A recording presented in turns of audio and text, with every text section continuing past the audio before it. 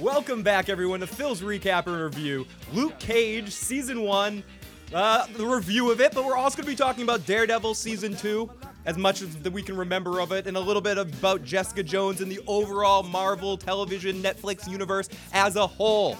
Welcome. This is the first time, or no, I came out here once to do a Jessica Jones review, but we've been putting this off. We've been wanting to come out here and talk about these Netflix series for a while, and it's been way too long, but I'm not alone. I have with me the one and only Joe Dirty Locks. Welcome back to the show, Joe. Yeah, we got Joe. I am also not alone. We got Timo in the motherfucking chat right now, and some other friends will be joining us along the way. And to anyone who's checking this out later, please share your thoughts in the comment section below about what you thought of Luke Cage or in the live chat right now. You can also call in at 315-948-8237 if you happen to be listening to this live, or you can voicemail and text 24 hours a day, 7 days a week at 781-990-8509. Follow me on Twitter at IGotIssuesMan. Follow Joe at Dirty Locks. Tweet us your questions. We'll give you some responses of what we think and whatever we want to say, or you can check out a lot more content at issuesprogram.com. So all that happy horse shit's out of the way. We got funny, Timo in the live chat was talking about going potty. We literally were just having a conversation about potty before you put that in the chat, Timo. It's almost as relevant as motherfucking oh shit. It's this early, Joe. I screwed up. Stop the show, Joe. Stop the fucking show. Show is stopped. Fuck. I did it again. The motherfucking chat. This is the swear jar. I'm going to put it. Swear jar. Yes, swear jar. What? Gotta put a penny in the swear jar. What? No, the swear jar was a big part of the very beginning of Luke Cage. So if people don't know what the hell we're talking about, right. Luke, Okay. you're like, what are you talking about, you stupid fuck? What are you talking about, man? That's what I was smashing. That was my big sight gag at the beginning, Joe. And when I was making all that ruckus and stuff, That's what you were beating up. It was all for the swear jar. Holy shit.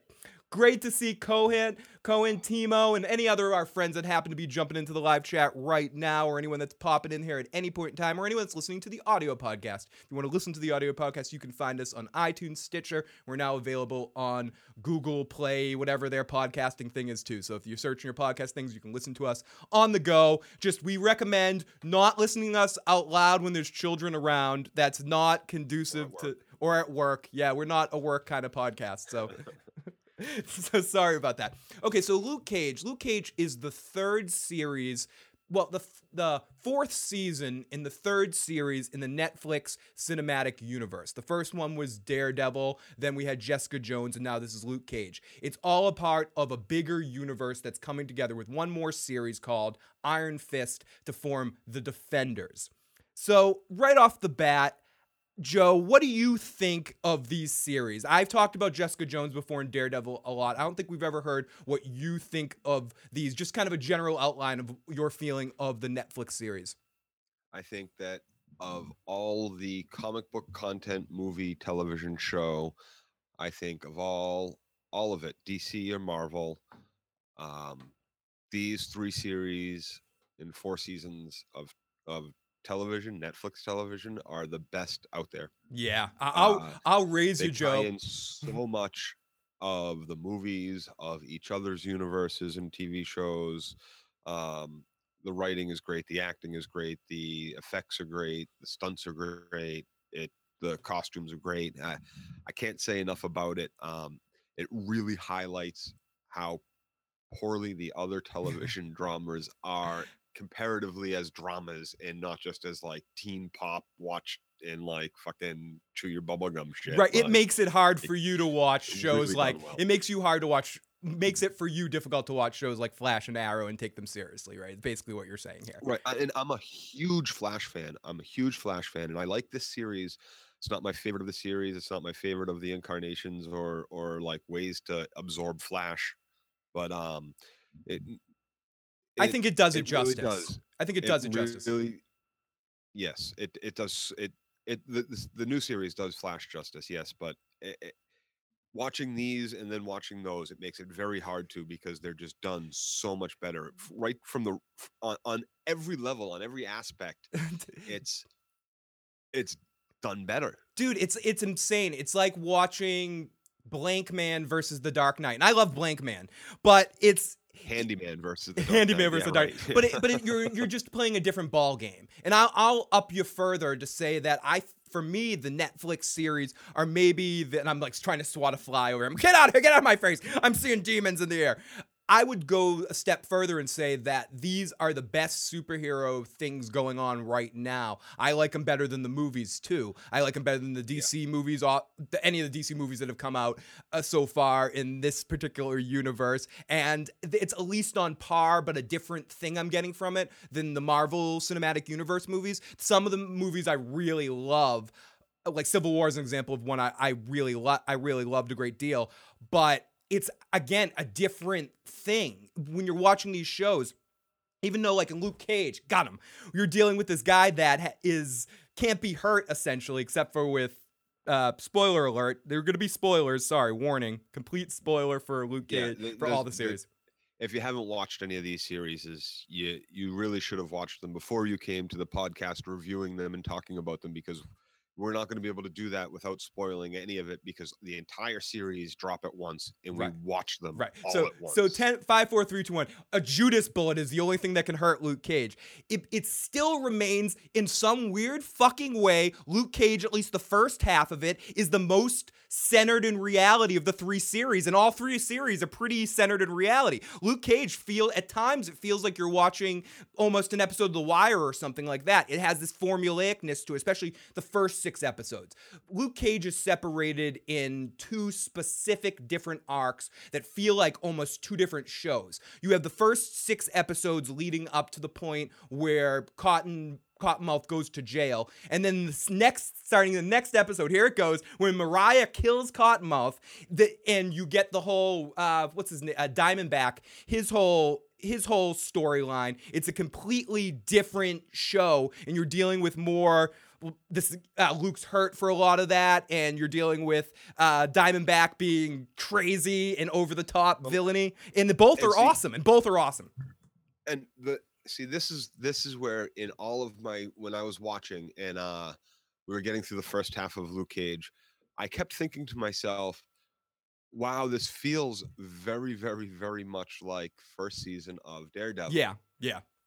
In that he's just going after the local, sort of local borough crime boss or whatever. Not even like full borough, but like area of New York City crime boss. Like he was kind of like trying to figure out who Kingpin was in season 1. And, there was a crime boss pulling the strings and everything. And then midway through the season, there is that change up and it becomes bigger than that. Yeah, I felt like it had a little bit more of a comparison to Daredevil season 2 in the sense that Daredevil season 2 had almost 3 different arcs. You had the original. Yeah, there was so much going on in that. You had the Frank arc, then you had the him and Elektra arc, and then you had the hand thing going on at the end. So you had 3 different crazy arcs. So I guess you're right. It's more like season 1 in those first 6 episodes. And I think also what Luke Cage did exceptionally well was play with that. Play with the fact that you thought when watching the series and watching those first 6 episodes that, Cottonmouth is the enemy. He's this world's kingpin. It's going to go down exactly like we see it. Oh, here comes Shades. Shades isn't anything to worry about. Oh, it's Juice. Are we going to see his butt? Juice. Oh, it's Juice. So it's fucking Juice. Are we going to see his butt? But no, he's a very different character than Juice. And especially as the series goes on, and the way Theo Rossi has described himself in interviews, he says, I'm the little finger of Luke Cage. And in a way, I see what he's saying about that. Yeah. He whispered things. Chaos is a ladder for him, essentially, and he's the one that whispers in Mariah's ear. But then when they do that Mariah thing, it's a complete flip around. I want to jump in the live fucking chat for 1 second. We made it to a live stream. Great to see you, Cohen. Tom himself, who's going through all of our old Walking Dead recaps as we speak right now, and I'm commenting them as he goes. Great stuff, and thank you so much for all the support, Tom. Timo, great to see you. We got Dark, say Luke Cage is king. No Joe rants for Netflix series tonight. No, definitely not going to be. And analysis, so you've never been into superhero stuff. The one thing I want to say about these 3 Netflix series is, I guess maybe with the exception of Daredevil, because it's gotten a little, it's much bigger and more involved with the 2 seasons now. And yes, they are all superheroes, but especially Jessica Jones and Luke Cage, they are so rooted in reality and human flawed, more so than almost any of the other characters of superhero universes, where their flaws are all due in part to their superhero-ness, and that's what they lament over. These or characters have or other for things that or they're to go to the lamenting over, and Joe, or to like what you do with what pisses you off the most about The Walking Dead. The other thing that happens with superheroes to make them mortal is make them conveniently stupid. And you don't really right. have that with Luke Cage either. He's not conveniently stupid. You don't have Or Jessica or Jones. Jessica Jones at all. She's stupid because character traits make her, she's a bad drunk. And that's a Right. character trait. And it's real because she's dealing with real issues of being mentally fucking raped by this guy and used and abused. And Luke's dealing with that too at the beginning of this series because he was Kilgrave's. And that's what's so awesome about these series because they create so many different kinds of feels of a universe, but they also flow so well together, partly because of Rosario Dawson. She kicks Oh, so much ass in all three of these oh, series. and you know she likes it in the ass, right? Ass to mouth, Joe. Ass to mouth, Joe.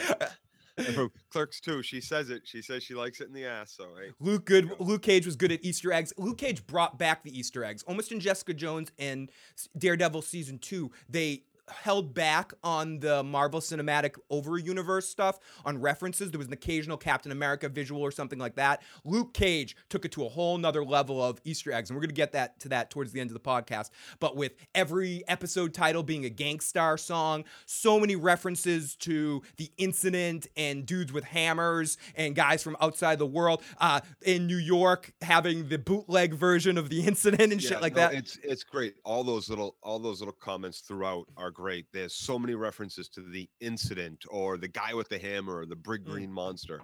It's wonderful how it not in ties all Fenway, in. Joe. Right. And that's one of the lines, and I ain't talking Fenway here. Yeah, and I'm not talking Fenway. Yeah. Just to analysis. If you do check them out and you do watch, definitely check out Jessica Jones season 1 first because Luke Cage is in that, and that's his first appearance, and that's where his series breaks off from. And you don't have to, but it helps. They both definitely stand on their own, but it definitely helps. You get a little bit more backstory about his wife and what happened to his wife. And again, this is spoiler world, so it might slip out of our mouths, but it in the recap because it is relevant in a couple of points. But definitely watch Jessica Jones. Diamondback was better on Boardwalk Empire. I wasn't a huge fan of. I thought he did a great job, and I thought he had amazing dialogue to deliver. But at times when Diamondback was doing his thing, I wished it was a young Sam Jackson, just the way he was delivering his lines.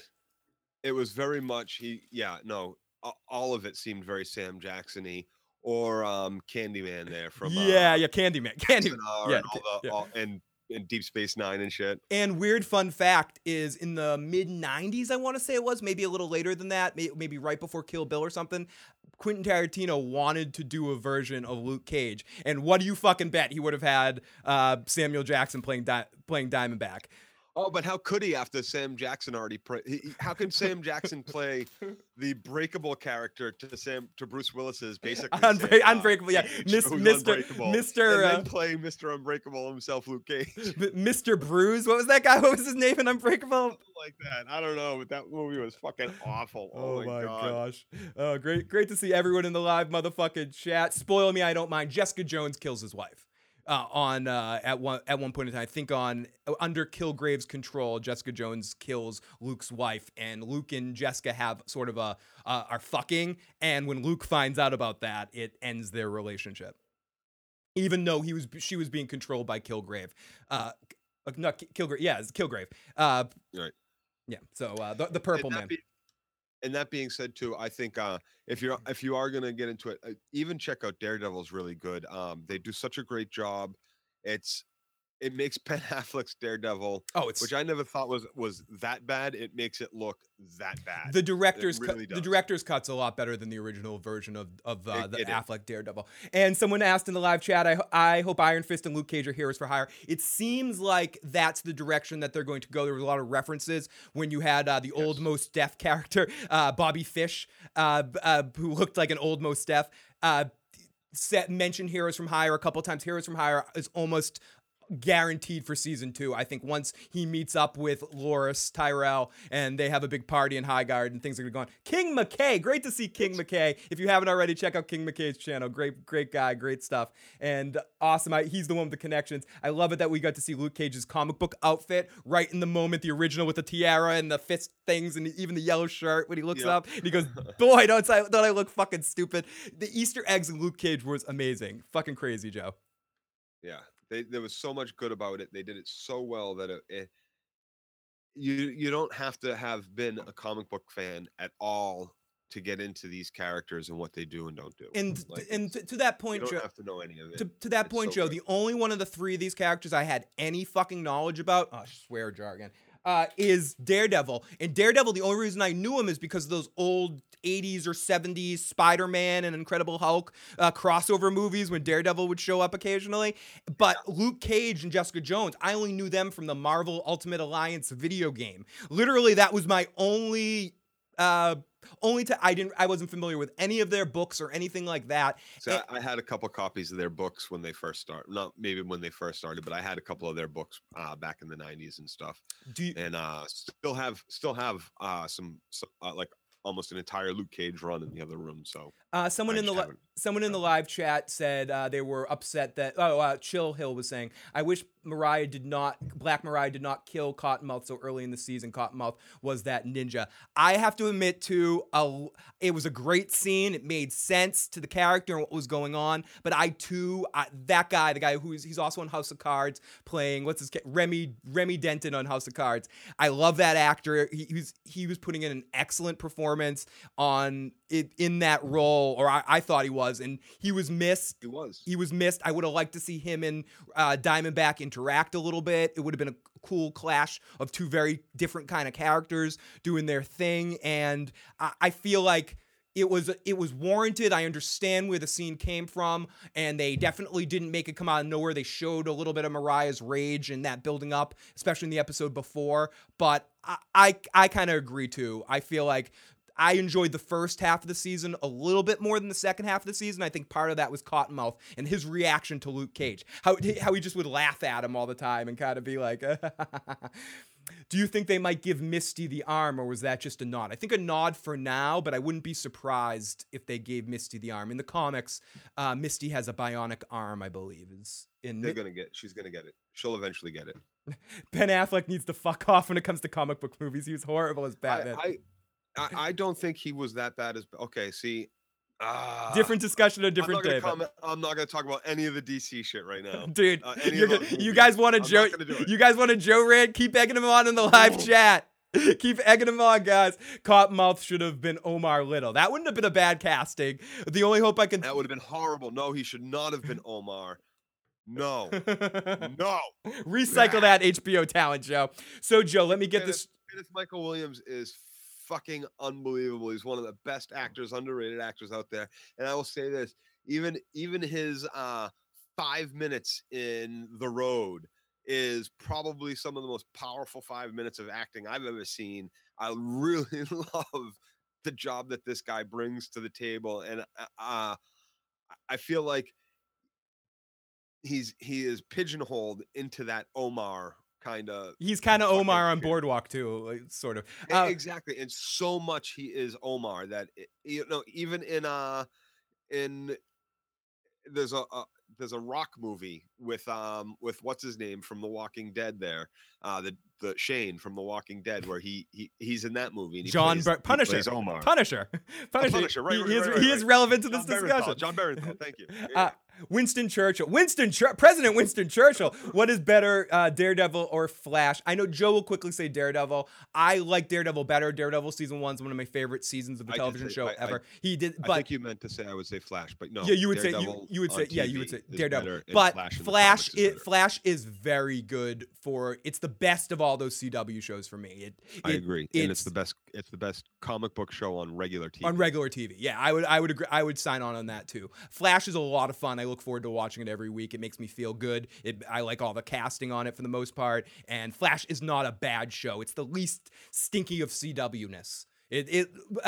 Arrow stinks way too much of CW-ness. Legends of Tomorrow has its I'm moments of stupidity, but I'm it's a enjoying the lark. Marvels of Agent Agents of Shield. with Marvel Agents of Shield with the Ghost Rider runner Yeah. going on right now. So Now, so let's clear the chat for a second. Chillhill says, I love the camera play where they would always have Cottonmouth with the crown, with the Biggie crown behind him. Daredevil is better in TV. Oh, that's what Joe says. We have Show Not Comics. Alan says, took me a while to get a buy on Shades. Oh my God, chill. That's how the crown, the camera's been a couple of people. I felt bad for Cottonmouth. Oh, sorry, I'm scrolling down the live chat. I felt bad for Cottonmouth. Yeah, I felt bad for Cottonmouth too. We need a rant, Joe. It's been too long, so we're saving it up for Sunday. Me too, Alan. yeah, I gotta hated. remember there's big show on Sunday coming up. That's the season premiere of The Walking Dead, and I was left in a very bad spot at the end of last season. So there might be some horrible things coming out of my mouth on Sunday, or Hold some it, Joe. wonderful things Hold it. Hold it. highlighted by the fact that it's my birthday on Yes, Sunday. it is So Joe's birthday. Chalky White is gone. Rant Joe, it's been too long. Chalky White is the man. Rant. The Flash rocks. DJ11, great to see you in the live chat. DJ11 does lots of awesome stuff with the Trial by Trivia. Great to see you in the live motherfucking chat, buddy. This shit I don't like about superheroes is that they're good guys. I like the anti-heroes, Tom himself says. That's part of the reason why I and think I that's like Luke Cage and Daredevil and Jessica Jones so much as well. especially Jessica Jones. It's as far as this is going to be a big spoiler for everybody, and it's a huge spoiler, and it's Also, give your list, Joe, when you're done with whatever statement. Give your list of your favorite rankings of the series. okay. So when speaking of the anti-hero and that they're all not good guys, and I talked about how they're all kind of flawed in a way that isn't about their superhero being a superhero. Um, it, Jessica Jones at the end of her season one arc, she murders the guy. She murders the bad guy. There is no like There I'm is no taking more revenge. Kilgrave. Yeah, there's. Right. There is no more Kilgrave. She gets her revenge, her justice for all the people that he's wronged and made her wrong. And it's not just about like I'm a good guy so I can't kill. And it was a moment as far as I'm concerned that brought these comic book shows and you'll see that when you watch the series, and why it makes such a great universe is because it's very much not Daredevil. And Daredevil would have a huge problem with it. Oh, And it's gonna be you so kind good, of Joe. see It's gonna be this so good when too. these three get together. When Daredevil has to interact with Jessica Jones, that is gonna be fucking Right. hilarious. Especially because we get a preview of it with the way he has to interact with Elektra in season two. So we have this pure ultimate And Daredevil who has and grown up Punisher. and Punisher who well Punisher no Punisher kills too. Punisher kills absolutely right. You mean how he interacts with the Punisher? We get that preview exactly. It's so you have that absolute hero in Daredevil, but these flawed anti-hero heroes in these other three characters that are going to get with them, and it's going to be a beautiful thing. You can already see it how it's weaving together, especially with Luke Cage. Rosario Dawson's Yeah, Rosario, character and being especially weaved with throughout. Luke Cage and Jessica Jones melt into each other perfectly. Daredevil Correct. almost seems like a different universe in some point. And just to start off, excuse me, I would do my rankings as if I have to put, I think Daredevil season 1 is my favorite single season of them all, followed by Jessica Jones, then then Luke Cage and Daredevil season 2 are right neck and neck with me. I think maybe I like Luke Cage a little bit better than Daredevil season 2, edging it out a little bit, but it changes by the moment. So I think my rankings would probably be Daredevil season 1, Jessica Jones, Luke Cage, and then Daredevil season 2. Okay, for my rankings, I'm gonna say it's very hard to say. They all have such great aspects. Vincent D'Onofrio Oh is God, fucking his amazing. his one thing I have to say in the Daredevil season 2. We're gonna talk a little bit more about Daredevil season 2. The highlight of Daredevil season 2 for me was that scene in in prison with him and Matt. The two of them in prison. It was incredible, just so fucking intense. Yeah, yeah, and so Vincent D'Onofrio kills it in every scene he is on screen, which elevates those Daredevil chapters so well. And Yikes! But Punisher's Jessica so good Jones too. is so complete, and then the whole Punisher arc. See, but Elektra in season 2 of Daredevil is what makes me is what takes that down. I'm not a big fan of the Elektra arc in like the foot soldier arc This there. is my one What thing are with they that called? show. What are they called? Shredder and the foot The soldiers there. hand soldiers. I would say I like the Elektra arc. I'm not as big a fan of the hand arc at the end of the season with Yeah. with all the coming back from the dead soldiers and shit like that.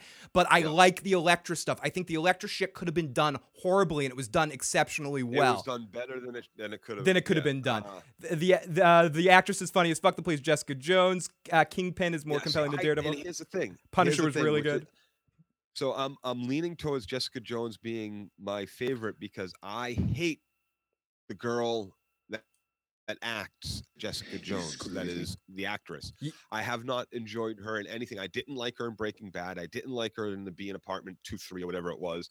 She's been in this and that here and there, and I haven't really enjoyed her in almost anything that I've seen her in. But in Jessica Jones, as this cat, it is perfect for her. It fits her perfectly. She does a great job. Her acting is amazing. So you think That's how I like them. think Daredevil, Jessica Jones, Daredevil season 2, Luke Cage, the final one?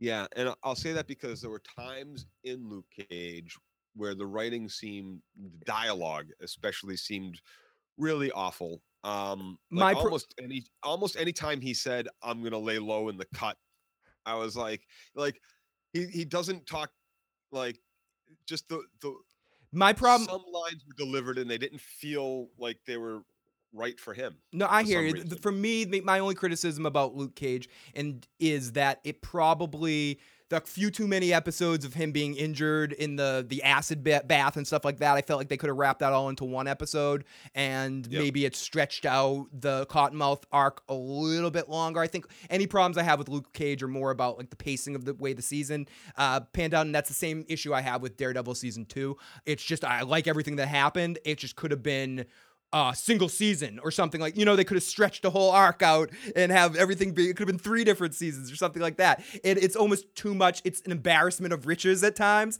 And I'm sorry, I have to listen to some of this. We were talking about it. A little bit. Is the thought that I will look down upon the city that birthed me, with the woman that I love, whom I love, with everything that I am. You're worried that Frank Castle will wreak havoc on Hell's Kitchen.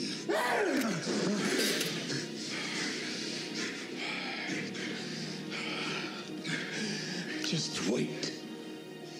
I gotta say too. Oh, fuck. Vincent D'Onofrio was my favorite Thor. In Adventures in Babysitting? Yep, he played Thor. Yeah, he did play Thor in Adventures in Babysitting. Joe, you're just mad because you went broke with the swear jar. Sweet Christmas, Joe. What are you talking about? The person fights with the Sweet Christmas shit. I really liked. Like it just sometimes some of the lines that came out of his mouth just didn't feel like they belonged coming out of him as an actor or him as the character Luke Cage, especially where all the other dialogue was so not this kind of dialogue that sometimes like he's an ex-cop, he's this, he's that, and like it felt like they had a tough time writing the dialogue for the show, even though the writing was still so good. Now, it's hard. No, I hear what you're saying. I think I don't necessarily agree, but I definitely hear what you're saying. Tom says, first time I disagree with Joe. I like that chick scene with the Dawson's Creek dude on the bitch apartment from 21 show. Luke Cage first half. I love Dawson in that show. I loved Dawson on that show. So it would have been nice. I watched more than an episode or two. So Chill Hill. It would have been nice to see Justin Hammer and the fake Mandarin locked up at Seagate. It would have been great. I love how we got the Justin Hammer reference. We got references to Iron Man 2, for fuck's sake. The villain of Iron Man 2 with fucking Justin Hammer. Timo says, I know what you mean, Joe. A brooding, sad man saying certain things just felt off. The fact that he's so not lethargic, but he walks through very stoic, and it felt like at times the actor inside him wanted to smile because of the shit he was doing, but he had to stay Right. kind of stoic. I see what you're saying. Some of it didn't feel earned, and it felt like if the show had stuck to some of the dark themes rather than trying to get in some of the snappiness of the comic at times, it probably would have felt more real to you like the other series, essentially, whereas they put in to kind of just make it a little bit more funny or snappy or whatever, they added a little bit more punch to the dialogue. So I see what you mean when you're saying you like the writing, but you don't necessarily love the way the dialogue always flowed. Netflix needs to go all in on making TVs and movies connected. Hello, Al, Red Sox fan. Sweet Christmas. Yeah, they do such a great job with it, Alan. Sweet Christmas is Luke's Ron Burgundy line. Thank you, Timo. Timo, with all the support and all the support to everyone in the live motherfucking chat or anyone that's checking out this podcast or stream later. So Luke Cage is just amazing. Should we get into some of the... Okay, now... I guess we can like spell out the story arc a little bit of Luke Cage and what happens in the season and kind of go through it like that. So Luke Cage starts out, and as we mentioned, the first 6 episodes are really his arc going up against Cottonmouth. We see him at the beginning. He's very much trying to hide. We pop into Pop's barbershop where we meet our first Wire character. Well, he's not really trying to hide from Cottonmouth. He's working. No, he's trying to hide from public eye is what I mean. Right, he's working shit jobs. He sweeps the floor at the barbershop with his head down. He works in the kitchen for shit money, doing dishwashing. He's treated like shit from the manager. We see almost immediately.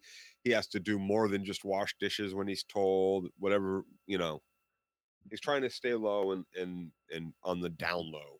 Yes. Without not that cultural like down low, but he's laying low, not down low. How about that? Mo says, we got Mo in the live chat too. I'm so excited for Iron Fist. I'm excited for Iron Fist as well. Good to see. I'm excited to see Loris and get to stretch his acting prowess a little bit, and we have dubious of it. But let me say something that might make you feel a little bit better. I know Miguel Shapushnik or whatever his name is that worked on the final 2 episodes of Game of Thrones this season, the guy who directed all those awesome episodes of Game of Thrones. He is working on a big part of this series. That's why he can't be on Game of Thrones this coming season. So if that, hopefully maybe that they got the guy that's made all the awesome war shit. Yes, he's in it. Serious? Yes.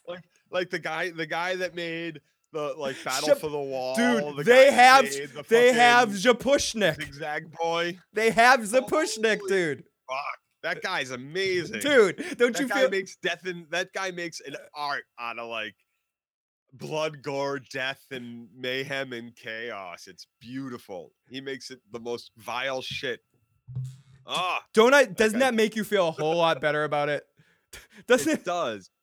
Here's the thing. I like Loris. I like all the actors on Game of Thrones, but if I had to rank them all and where I thought they were and how great. Oh yeah, fuck Loris. Loris would be way the fuck on the bottom. Fuck Loris. But I think he could probably do some cool actiony type stuff, and I mean, I'm hoping.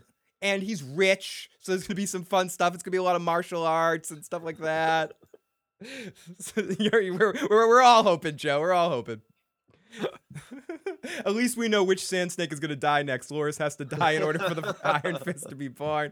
I want to see what Loris can do with that director too. Me too, Brandon. Oh shit, I'm even more pumped. Great to see Al, fucking Red Sox fan, in the live chat. Swear jar. Alan says, I never thought that there'd be a day where comic books would be that make me this happy. And that's the thing about these shows.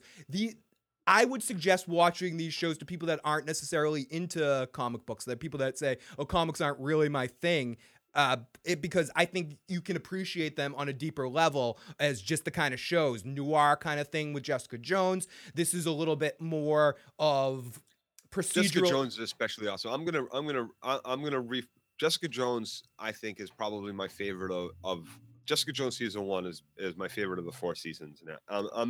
The more I think about it's been a while since I watched it, but the more I think about what I thought about and the more I hear it mentioned, and when you just said the noir of Jessica Jones, that sealed it for me. It was very dark. It was very It just owns its style the most. yeah. And I don't know. It's what I liked about season 1 of Heroes, the heroin addict, the kill the fucking cheerleader shit. Like, yeah. There's a lot of dark stuff about Heroes season 1. And it feels the first series of Heroes feels very real-ish too at times. And one thing I liked about Heroes that I think some of these series could adopt is the fact of doing it in story arcs and just being very open about it. They do chapter 1, chapter 2, because I think the Netflix series do that, but they just don't say anything, and I don't think they have to say it, but that's ultimately what we get with these Netflix series. We get 4 or 5 episode arcs, and then we get a couple, or 6 episode arcs, and we get a couple of different episode directions that send us in a lot of other awesome directions. They start setting up the next stories and the next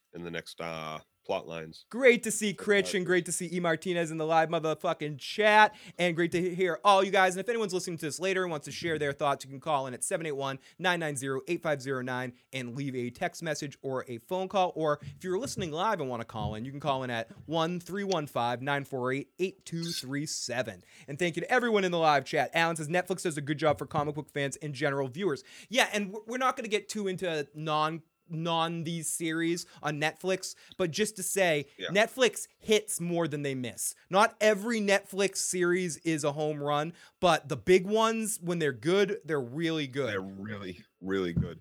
And we're not going to get into comparing the comic books to these shows at all and how they stack up as far as content goes, because I haven't read any of them. And like the things I do know about them, I couldn't profess to say they were canon at all. So yeah, Joe, I never learned to read. Yeah, the pictures are pretty. If there's not a cartoon about it, I don't know much about it. So and I forgot to mention as we're gonna go along. These are my some of my notes I took. So if you see me looking down on a piece of paper, I actually have some paper notes, which is ridiculous. Now, Luke Cage is with the and I have to read my awful writing. Let's see if you guys can see. This is how bad my handwriting is. Oh, fucking look at that shit. No, you don't even. No, you can't see it. You saw blurry chicken scratch. That's what his handwriting is. It's worse than that though. You don't understand. Like, it's the spelling's bad too. An N looks like an L, looks like a C, looks like an M, looks like a D. You can't read his writing. It's tough. He can read his writing, and he can read it. He will. I'm serious. I'm serious about this. Like, I've picked up books of his, and he's read passages to me out of the books that I have no idea what these words are, but they're the same when he reads them to me every time. And it's not like, oh, a little bit, he's got that memorized. It's too much for him to have memorized at all. So it's called memorization, Joe. He can read it. I don't know how he can read it. Oh my gosh, great to see you. We got Latif. I'm a huge fan, Phil. I watch you at work all the time. Can you shout out to Sam? Tell her, Sam, you're a really good person. I like you. You're awesome. But you smell! You smell! Did you let one go in bed sitting next to him? Come on, don't do that. Don't let out a big, giant Jessica Jones. Like roses and death. And fairies and roses and death. No, but hi, Sam. We love you.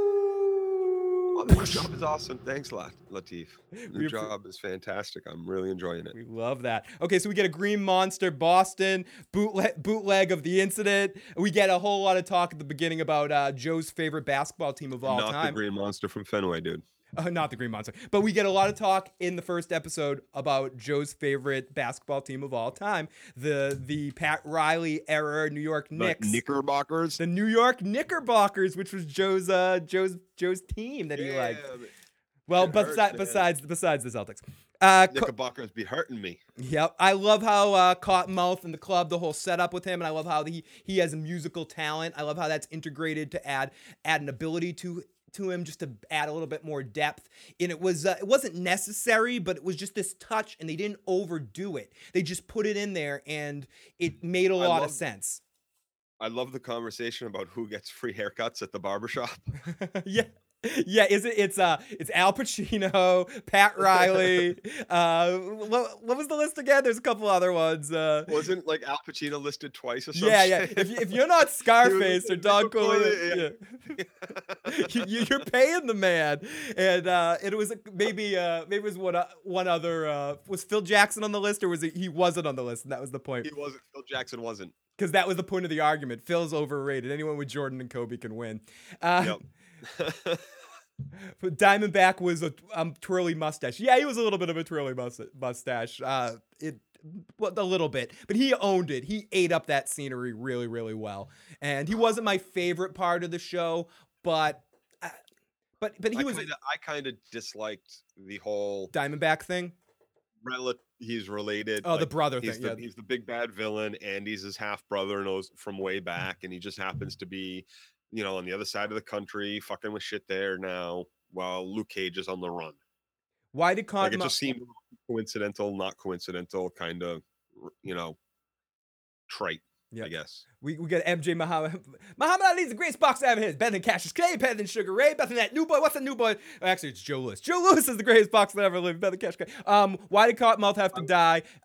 For Juice did an excellent job, though. Juice did do an excellent job. And I have to give Theo Rossi credit. I did not, watching Sons of Anarchy, I never thought I would appreciate Theo Rossi in another role. And he knocked it out of the ballpark. He had a lot to earn from me in the sense that when you know someone from another show and you pigeonhole them to a certain thing, the minute he came on the screen, I'm like, oh God, it's Juice. Yeah, I was yeah, but he did good. He did great. He did really good. He did great. He did really good. Good night, Brandon. Agree, of all the people that died in the show, I was a little upset that Pops died so early, but that's the motivating factor behind our hero. I wish he lasted more than 2 episodes, but I hear he's a Wire character, and Wire characters need to die on the. And he's awesome in Banshee. Yeah, he's a great actor. He's been in a ton of shit. He is, I know him specifically from The Wire, but he's in a lot of great stuff. And he was awesome as Pup.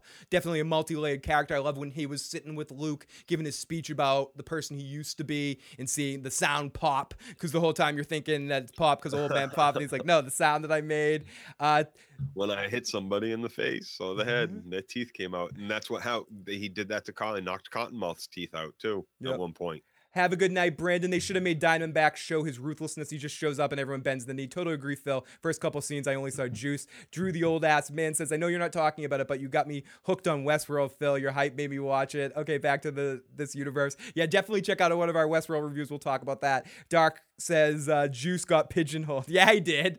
But yeah, he definitely got pigeonholed. I hated the sunglasses gimmick, but now I fucking love it. I love Cottonmouth's backstory because so true is life as far as Hood Dude being really talented but chose the wrong path to fall in. And I would go another direction in the sense of that not just people that go down a criminal road, anyone that shows any talent that has to give it up for whatever reason because they need to make money or they need to do whatever. The people that are successful a lot of times in show business or doing creative art, the people that have the time to put into it, that just don't give up on it, put the dedication of it's a marathon, not a sprint. Or they're born into it or know somebody. Yeah, or their parents are real supportive of it and don't tell them it's, fuck you shouldn't do this sort of shit. So you have or maybe that helps you to inspire you to want to do it. At first I hated Shades too, but he grew on me. Yeah, there's just something about him. The moment Shades was, I was finally endeared to Shades was when he found the pair of sunglasses on, Shades 2 there. And he picked them up. Oh, yeah, great. He picked them up. Yeah, he's looking for that. That was the moment I was like, okay, I'm down with him as a character. I saw his little things, this tough guy thing. He's in and out of jail. Like there were small parts of the story that I wish there was more episodes to have explained. Yeah, but because they went to jail. Where were they in jail? They were in a federal prison down south, and they're all up in New York now. All these people that grew up down south. Like, it just seemed strange to me, but okay. Excuse me. I mean, I guess it's not all these people. It's just 3 people. But still. No, there's another one, too, that Luke mentions in his sleep that's probably going to be introduced in Luke Cage Season 2. Phil, did you see what Mo said? No, I missed. Oh, increase in Netflix price. I did read that, too, that Netflix was like, yeah, we got you by the balls now. We're going to keep increasing our prices, you bastards. And here's the thing. I'm okay with that.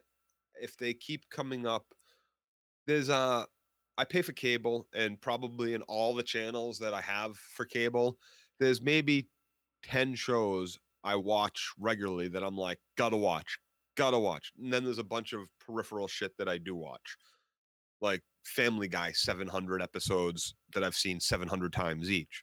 But so there's at least now there's the 4 Marvels, there's Orange is the New Black, there's House of Cards, there's Stranger Things. I don't know if you like Stranger Things, but there's Stranger Things for the people that like that. There's and there's that Ashton Kutcher show. That's 2 seasons with Sam Elliott. I don't and, like the second season of it, but people really like Kimmy Schmidt. I'm only halfway through. Oh no, so. and then you got Kimmy Schmidt on there too that people really like. And you got I didn't like that. you got BoJack on there, which I fucking love, which is one of the that. I know you don't love that, but which I think is one of the best shows on television right now. And so you got a lot F is of for stuff. Family. F is for Family is fucking amazing. You got the Rob Schneider television show. You got Fuller House, Joe. I didn't like that. But there is now a lot of content, and because of the nature of Netflix and how it's not a channel, they're not constrained by only having so many hours in a week, only so many primetime hours to put out good content. They can put out as much as they want. People can watch it on their own time, so I'm okay with it costing a little bit more. Once it starts getting up over $20, I'm gonna have to really rethink my subscription to Netflix. I probably won't be paying, $240 a year for Netflix. Doesn't seem worth it to me. But right now at $150, I'm okay with it. Are you sure there's nothing, Joe? You didn't watch. I bet you didn't even watch Fuller House. Joe's gonna hang up on the podcast now. Joe, come on, Fuller House. Did it freeze? Is Joe's camera? Wait, is Joe frozen? I think Joe's frozen. Let's put the camera on him. Joe is froze.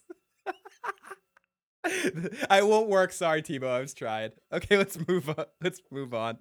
That was close, Joe. You were like a wax museum. You were like in that part of The Naked Gun with Kareem Abdul-Jabbar, where he just freezes. What happened? Nothing. Where am I? What just happened? Joe, his eyes just glazed over. Okay, so a little bit more about Bobby Fish, one of the characters, the guy that looked like Mos Def. They made the chess player's name Bobby Fischer. Bobby Fish compared to the Bobby Fischer. We never see them coming is something that Mariah says in the first or second episode to Cottonmouth when they're talking about an enemy. You'll never see him coming. Watching it a second time through a little bit. The first couple of episodes I watched a second time just because I was starting my second time through before this podcast. And there was a couple of really big drops. Once you've seen the season, there's a couple of really big foreshadowing moments of what Mariah is going to do to Cottonmouth. Just a couple of things she says that are just make a lot of sense. Misty talking shit right from the get-go. Fisk gets mentioned a bunch of times. Hammer gets mentioned a couple of times. We got career Fisk gets mentioned a bunch of times. I didn't know that. I didn't catch You didn't catch the Fisk references? Fisk gets mentioned twice when they say, someone's saying to Did you say Fisk or Fist? Fisk. Okay, yeah. Yes, not the fist. Sorry. Then we have career opportunities guy. The career opportunities guy playing Misty's partner. Also the guy that gets shot in Pulp Fiction for another. He played Snarf or whatever his name was. The Misty's partner, the bad cop at the end. Joe is just an android. Phil, put him in analysis mode. David Adams, haven't watched Luke Cage, had to stop by and throw a thumbs up. Thank you, David Adams. Lots of love to you, buddy. Miranda, I'm an android? What does that mean? No, you're not watching. You're not on the Westworld train. It was that you were a host. Oh, okay. No, I saw I fell asleep in episode 1, so I rewatched it, and I fell asleep in episode 2, and I won't watch anymore. Yeah, Joe's off the train. It's not really. Call in on the Westworld podcast and complain about that. Okay, so we get he's Joe's impression by 20%. Yeah. No, Martinez. That part was good. I love that actress too. The chick from Gridlocked. Yeah. That Newton, I was something. Newton. Yeah. She's from Gridlocked. I was talking about Gridlocked in one of the casts. Luke Cage. I love her. Luke Cage's soundtrack was. Wait. Do it again. Do it again. No, I won't. I'm not doing it for you, Joe. I'm not touching you. Love the guest spots too. The telephones. Not doing it, Joe. Was Scarf really a bad cop or a good cop making wrong decisions? I think he was a good cop that faced some bad situations in his life, like his son dying and dealing with the incident and feeling so insignificant in the world as a cop when superheroes are around. So it drove him to say, "What the fuck? What's it really matter if I'm a fucking bad cop because we have Thor fucking regulating the world? So what's it really fucking matter?" Right, exactly. Wow, Joe. Shame. Joe's in South Park. Says, love the guest spot too. The Telephonics. Yeah, Faith. Great. Method Man. Okay, let's get to it right now.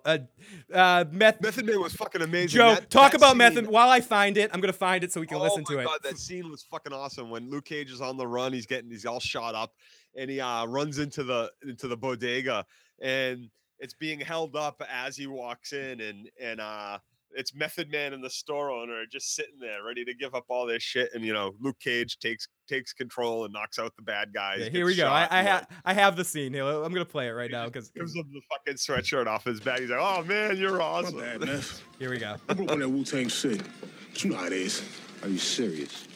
Are you really trying to have a conversation right now?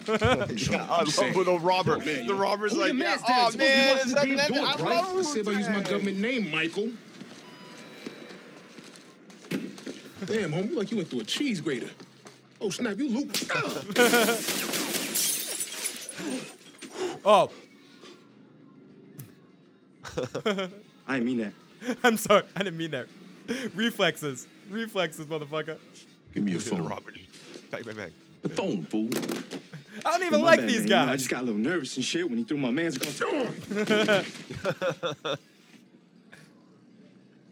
Trying to reason with him. Yeah, Like, and they go, no, it's you. Yeah, it's you. oh, man, it's No, you. man, It's you. No, it's That's you. right out of the Man, postman, Taylor too. Swift, Like, enjoy I know back in you. the You're day. famous. Nah, Sweet man. And Petty Christmas. says back to Sweet Christmas.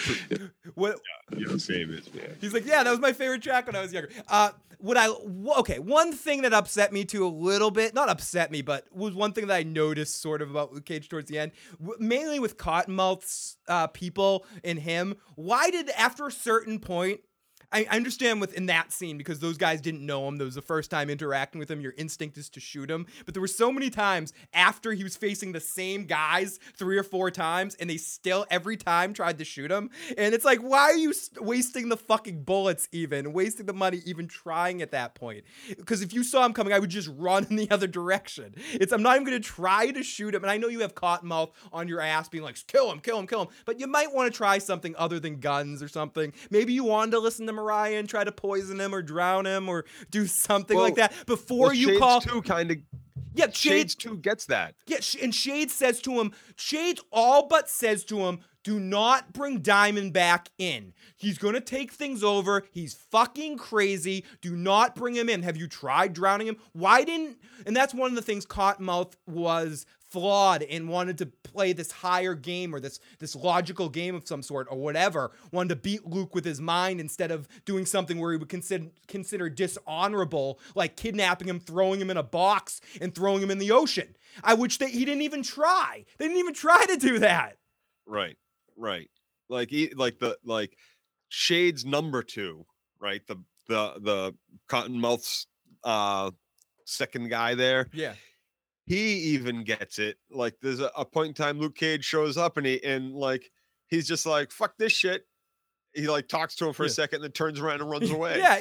It was right. It was in episode 7 when he goes, Cottonmouth's in prison. Oh, Cottonmouth's getting out, and you're in trouble. yeah. Like he knows, what am I gonna do? I'm not gonna shoot this guy. I'm not gonna be able to do nothing to him. So he just fucking runs. He's like talks a little shit and then like jogs off. But in so many times, guys bumped into him for the 3rd or 4th time and still fired guns and still gave that surprised expression when they didn't do it. And there was a little bit too much of that at times where we get it. He has powers like that. You don't have to overdo it. And it wasn't with him. It was with the people shooting him and reacting to it. Like, you know about him. You do know about him. You've heard about him. Cottonmouth said it. You know about him. You know about him. You know about all these other guys. You know about the fucking Hulk. And so you're in the Chinese fucking restaurant, and you're trying to punk these two hardworking people for their money, for their hard-earned money. Joe, do you know what the restaurant was called? The restaurant was called Genghis Connie's. Yes. Genghis Connie's.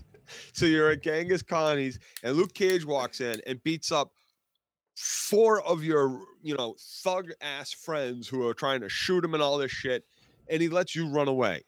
And you run into him one other time, and he lets you go again after like fucking you up. But you leave town, but you come back. You come back, Phil. You come back. I don't come back. You say, yes, a life of crime is where I want to definitely be now, because not only do I have to worry about the cops, but these fucking superheroes running around trying to protect everybody who don't give a fuck, dude, who or will kill me. Dude, if you're that dude Chico with a bag of money and you're in a hotel staying in Harlem, why are you not out of the fucking town with that money to the fucking airport and flying to fucking airport? You should have already stolen a car. You should be 3 states away. Steal a car, you buy a car for cash at a used car lot for fucking $5,000 and then drive it somewhere. You have money, you have cash money, you have fucking $500,000 in a bag, and you're hanging out in Harlem waiting for what? Right. You want to get caught. That's cowboyitis, Christopher. You want to get caught, Christopher. Yep. You shouldn't be in that city. You should be way the fuck gone. You should be in New Hampshire somewhere. Yeah. And then the punch. John is right. The first punch when Luke first fights those guys. That first punch when the guy punches into him, you see the hand crush. Yep. Oh, so good, so good. It was disgusting because Cataman has a point, because TV, Phil. Genghis Khan's had me laughing my ass off every time. Shades and Mariah had amazing chemistry. They earned that creepy moment at the end. They tried to... Oh, yeah. Where they were like, oh, baby. They tried a creepy moment with... there was a creepy moment between Miranda and Cottonmouth at one point, too, where they faded on the scene and they get really close, Joe. They're like, Joe. Miranda meaning the brother... The cousins. The cousins? Yeah, there was. If you watch back, there's one really awkward, incesty, cousin-lovey moment going on there too, at some point. Well, I'm sure if you look at how they were raised and the environment they were raised in, and the fact that they basically kind of raised each other after a certain point or during a certain point, there's a very the dynamic there. They tried to make that creepy on purpose, and I think they're probably maybe was things in their past that made them closer than just like, I raised you as my son when your mother took off and father took off. Now, shit. Joe, we've talked about a lot of characters. We talked about a lot of the partial storylines. One person we haven't touched on a lot and is going to be a very big character for the Defenders going forward, because she, in the comics at least, has a love relationship with Iron Fist, and she had a relationship with Luke at the beginning of the series. She's shown to have some sort of power with the photo deductive compositioning power, the Batman Arkham, the Batman Arkham City thing that she can do with her mind and piece together crime scenes and shit like that, and the fact that in the comics book she has a bionic arm. What were your opinions in the series of Misty in general? Did you like the character? Did you enjoy her arc? I really enjoyed the character. There was a few moments when I was like, oh, come on, as far as she was concerned and her character were concerned. But ultimately, I really like the way you can definitely tell that when she's doing her thing and and people comment about it to her and they say, oh, you're doing that creepy thing now. Stop staring like that. Or they want you to do your thing with those pictures now. It's, although everybody and her kind of recognize the fact that she might have some sort of superpower, but nobody believes it's a superpower. Nobody references it as a superpower. Nobody thinks it actually is a superpower. She's just able to kind of, look at pictures. She thinks she's able to see details in the photos that other people haven't seen. So she's able to reconstruct what she believes has happened. It's basically a big theory, no proof or evidence behind how she's placed people or how things have happened. But it lines up with what we've seen happen. So we know it's an actual superpower. Right. It's an actual power. So we know something that she's not necessarily letting everyone else know. But no, I believe she's not fully aware that she has it, that it is a superpower. I don't think anybody's ever sat down with her and said, listen, Misty, you have a fucking superpower. I think she just thinks that she's able to deduce and reason by what she's seeing that these things make sense. And she's put together a theory of the crime scene that makes sense to her, and then she goes and gets the evidence that proves that theory right, which happens to be because us as the viewer, as that fourth wall, we've seen that this is right and that this is correct and that these are the events that took place. So we know it's a superpower. She has no idea she has this superpower yet. We know and it's the nobody else droids. really does either. We know it's the droid she is looking for. Catman says the favorite episode was the Ruckus episode. Great use of music. Someone said it earlier too. Luke Cage has some of the best music of any of the Netflix series. I think Jessica Jones does an excellent job with it too, in the way of noir music backing up like the theme of the series. But the songs, the music that they use in this mixed with the club, and Cottonmouth's music ability, the Wu-Tang stuff. Mine too, John. When he goes in there with the Wu-Tang music going in the headphones and he's pissed off, he goes, and that was an amazing fucking scene. Yeah. Let's keep going in the live motherfucking chat. Bulletproof, right? That the name of the song. Timo said it. Yeah, we finally got to hear it. It was good. Iron Fist Master is a really cute Viper Assassin from Dorne. Yeah, he won me over towards the end on a few. Brian, Quixote, great to see you. Just saying hi. Love seeing Joe back. Gonna catch up in the rest of Westworld. Take care, guys. But that's what Fox wants, would be good ratings. Hey, Quixote, Cubs winning 4-0 right now. Sorry, spoiler alert. Misty let her emotions get in the way. She's a very emotional character until the end when she gives Mariah that I'm gonna fuck you up look. I was the same Catman. I kept picturing him being raped, but it won me over. I could not take Shade seriously after being a pussy rat in Sons of Anarchy. I forgot to mention the DJ11 pretty much punched him in the face already. Cubs could easily screw it up. It's the Cubs. Yeah, the Cubs could screw anything up. I'm sorry. Did I just say that out loud? So sorry. I'm a Red Sox fan. I know about screwing shit up. Oh yeah. Fucking great to see everyone in the live chat. Thank you so much, everybody that's checking this out live and watching this podcast, or even the people that are just stopping on in and popping in. If you want to check us out more this week, Stephanie and I will be on Thursday evening to talk during the horrible, let's hope it's okay. It's going to be a piece of shit. Rocky Awesome Picture Show. Rocky Awesome. That's not going to be shit. No way is that going to be a piece of shit. So I don't know. I think Joe's working on Thursday night. But if he's not, maybe he can join us as well for that. We'll talk about that. But Joe will be on Sunday evening for Game of Thrones. We wish for the Walking Dead season premiere, and we'll talk more about that later. No, I'm excited for this. I'm excited for this premiere. The Walking David has gotten me even more. I didn't realize how excited I was. Walking David's been doing all these Rick Grimes impersonations and live casts over on his channel and on his Facebook page and stuff. And he's really got me excited. He's got me so excited, like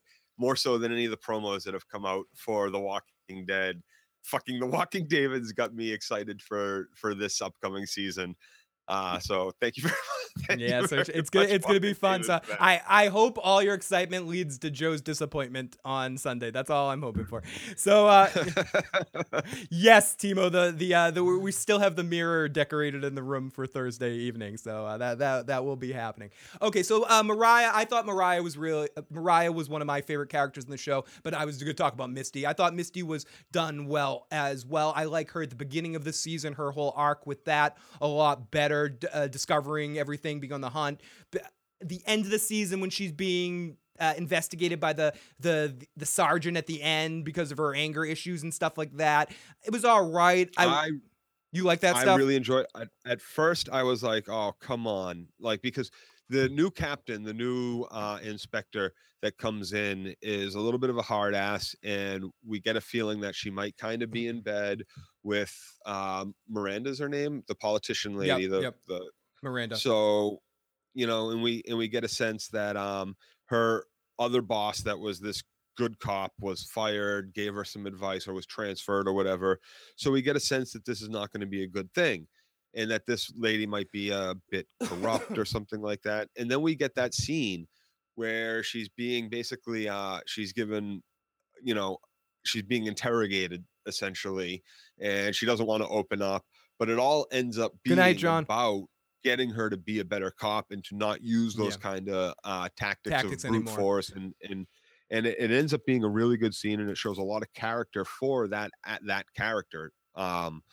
So I really kind of liked it. I enjoyed it. And at first I was like, when she did what she did to be put in that situation and she snatched up that kid, I was like, oh man, fire that bitch. That bitch shouldn't. But when they had that scene and all this, I ended up being okay with it. And I know it's still wrong. And I know if it had been me, I would want that woman fired and she shouldn't be a cop or anything. But as far as the story goes and the show goes and all of this shit, and I like the Rosario's way that seen it was dealt Rosario's seen don't know. the night nurse has seen more difficult things like that. She can handle it. And no, Timo, Joe will be here this Sunday, but we might as well get it over with. Joe has a new job, so he will not be with us every Sunday. He's going to be with us every other Sunday for The Walking Dead this I'm year. still going to try to be there. I have options available to me to get out of those 5 Sundays, or what are they, 8 Sundays it's going to be, or something like that. Something. But we'll talk more about that on Sunday. I might be able to evening. get out of most of them or some of them. But so. in the ones that Joe will not be able to make, Walking David's going to be joining me for some. We may have a couple of other guests along the way as well. So we're still going to be doing them, and Joe will be as many as he can and will be here for the premiere, but we'll miss a few during the year while he figures out his work situation.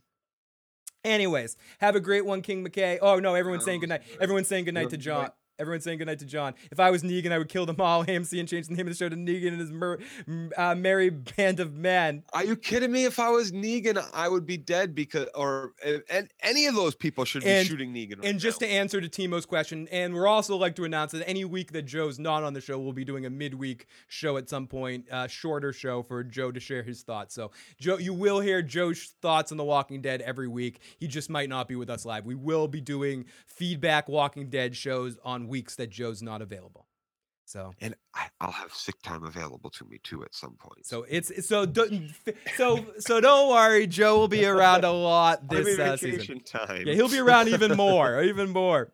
Yes, King McKay is in the fucking house right now, and I'm so happy. I mentioned it earlier, but definitely check out King McKay's stuff.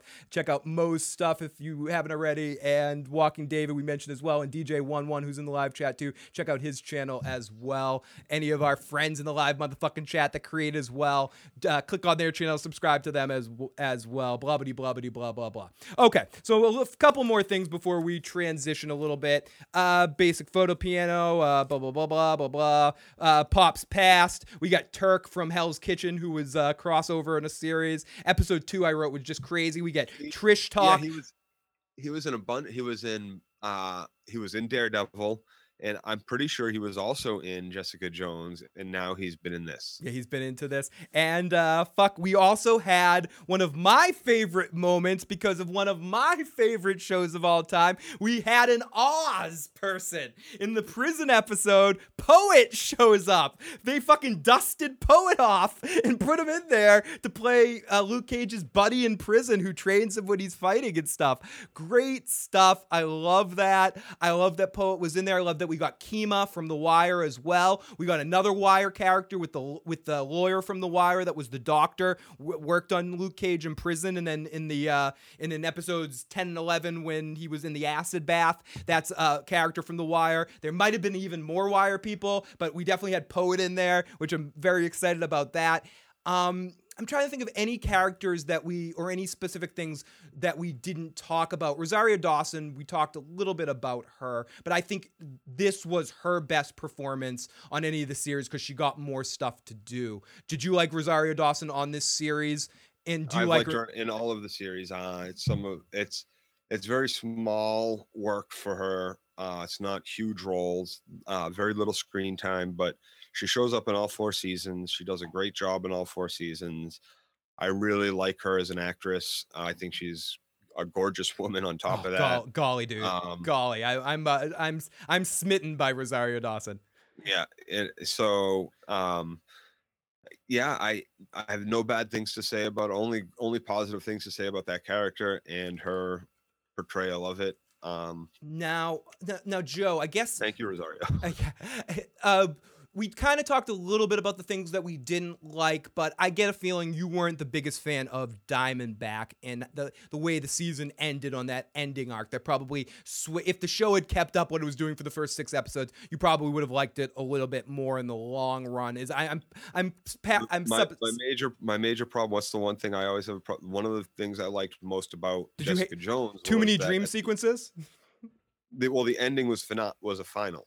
The ending was final, Diamondback gets put in a fucking box and delivered to Luke Cage's mad scientist. Yeah, let's not bury the lead so much as also say that he fights him in this like cheesy outfit at the end. There's this complete kind of like a cheat. The final fight, albeit being somewhat like it was I guess well choreographed or something. It's almost out of a different movie. It's almost reminded me a little bit of the Spider-Man versus Green Goblin fight in Spider-Man 1 or something. Or it reminds you of the Hulk versus Iron Man 1, Iron Man 2. Yeah, the final fight was not my favorite part of the series, and the way Diamondback looked with his costume and the power gloves and all that sort of shit was, I mean, it worked for what it was doing, but it looked kind of cheesy. I don't like the costume choice. And the more energy the suit absorbed, the more it was able to put out. So every time Luke Cage like enraged and hit him, it would hurt him, but it would allow the suit to build up more energy. Ooh, live chat says Brendan says Rosario doesn't age. Vampire? ? Fill in a pinch. I can jump in for Walking Dead. Awesome. So we'll definitely get you to call in, Al, Red Sox fan, and Al, Red Sox fan, and I are going to do a best boxing movie podcast at some point. We got to talk more about that later, Al, but that's definitely going to happen at some point. I'm starting. Gladiators. I'm sorry. Hey, Joe, don't ruin my list. I'm starting to feel the shows are capitalizing on the mess going on. It's too much. The guy that played Diamondback was like Sam Jackson 2.0. Diamondback was plucked off a cartoon page. Yep. DJ says, punch him in the face already. Terrible fight. John Paul Gottler shit. They pulled it right out of the comic books. Love the robbery when Luke meets Method Man. Great stuff. We played that earlier, Andrew. Rosario pissed me off. All of a sudden, she was glued to Luke. I was like, bitch, you don't you have to go back to Hell's Kitchen? Method Man was awesome. Yeah, I wasn't a fan of that fight, especially because we know they can go over the poop. I agree, my turns. I thought it was blah, blah, blah. So yeah, Joe, I thought the final fight was a little cheesy. I didn't want them to smash Rosario and Cage. I didn't want them to get it on. They did. They ended up not going because I'm all Luke and Jessica. I like Luke and Jessica together. I did too. I thought they had great chemistry. I thought they looked great. They're married and they have a kid in the comics. So in Rosario, I kind of like Rosario with Daredevil. Yep.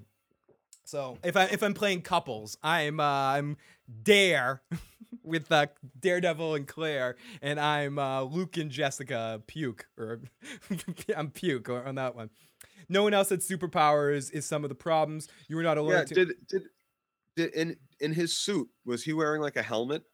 Yeah, I think I'm trying to remember. I again, it's been a week or so since I've been finished with it. I just remember it looking really cheesy. Is in my memory. Like Luke Cage can punch through anything, can walk through fucking walls and shit. He like if any skin open on this guy, he could have just put his hand right through him. He was trying not to kill him. He's my brother. Come on, dude. This dude's responsible for how much death and murder and mayhem. I can save you. I can save you. It was I don't know. I wasn't a big fan of how the season ended in the sense of the big fight and then him going back. Him going back to prison seemed to, I mean, I get it, but I don't know. It was the opposite. He's not going back to prison. That was just you're coming with us. He's not going back to prison. I think he is. I think we're gonna see him in prison at the beginning of the Defenders. Like Matt's gonna get him out of prison. Or something like that. Okay. Matt or Foggy are going to get him out of prison, and that's how he's going to meet up with them. And Rosario's going to do the introduction and all that sort of shit. At least that's how Yep. I know a good lawyer. She says it. Yeah, she says it twice. She tries. Yeah. She says it twice. I don't know about you guys, but I want to go out for coffee. I know Joe's probably going out for coffee after the review's over. Oh, no, he's drinking coffee right now. He got into a super fight. She flirts with Daredevil, then she runs into Luke Cage. I'm like, don't bring love triangles to Netflix series. I think the response, Phil, is I don't drink coffee. I don't like coffee. Oh, shit. Oh, sorry. Fucking. Yeah, I'd buy Night Nurse. I buy the Night Nurse a coffee anytime. Yeah, I don't drink coffee. I don't like coffee. Super sex. Hey, Night Nurse is a superhero. Fucking, she is fucking super fucking ass to mouth, Joe. Sorry. But no, great series, and I mean, there's not much else we can say about. We can go over every single Easter egg that's in the series, but I think we covered a lot of the big ones. They call him Power Man at one point in time. We mentioned the Gangstar episode titles. Every episode title is the name of a Gangstar song.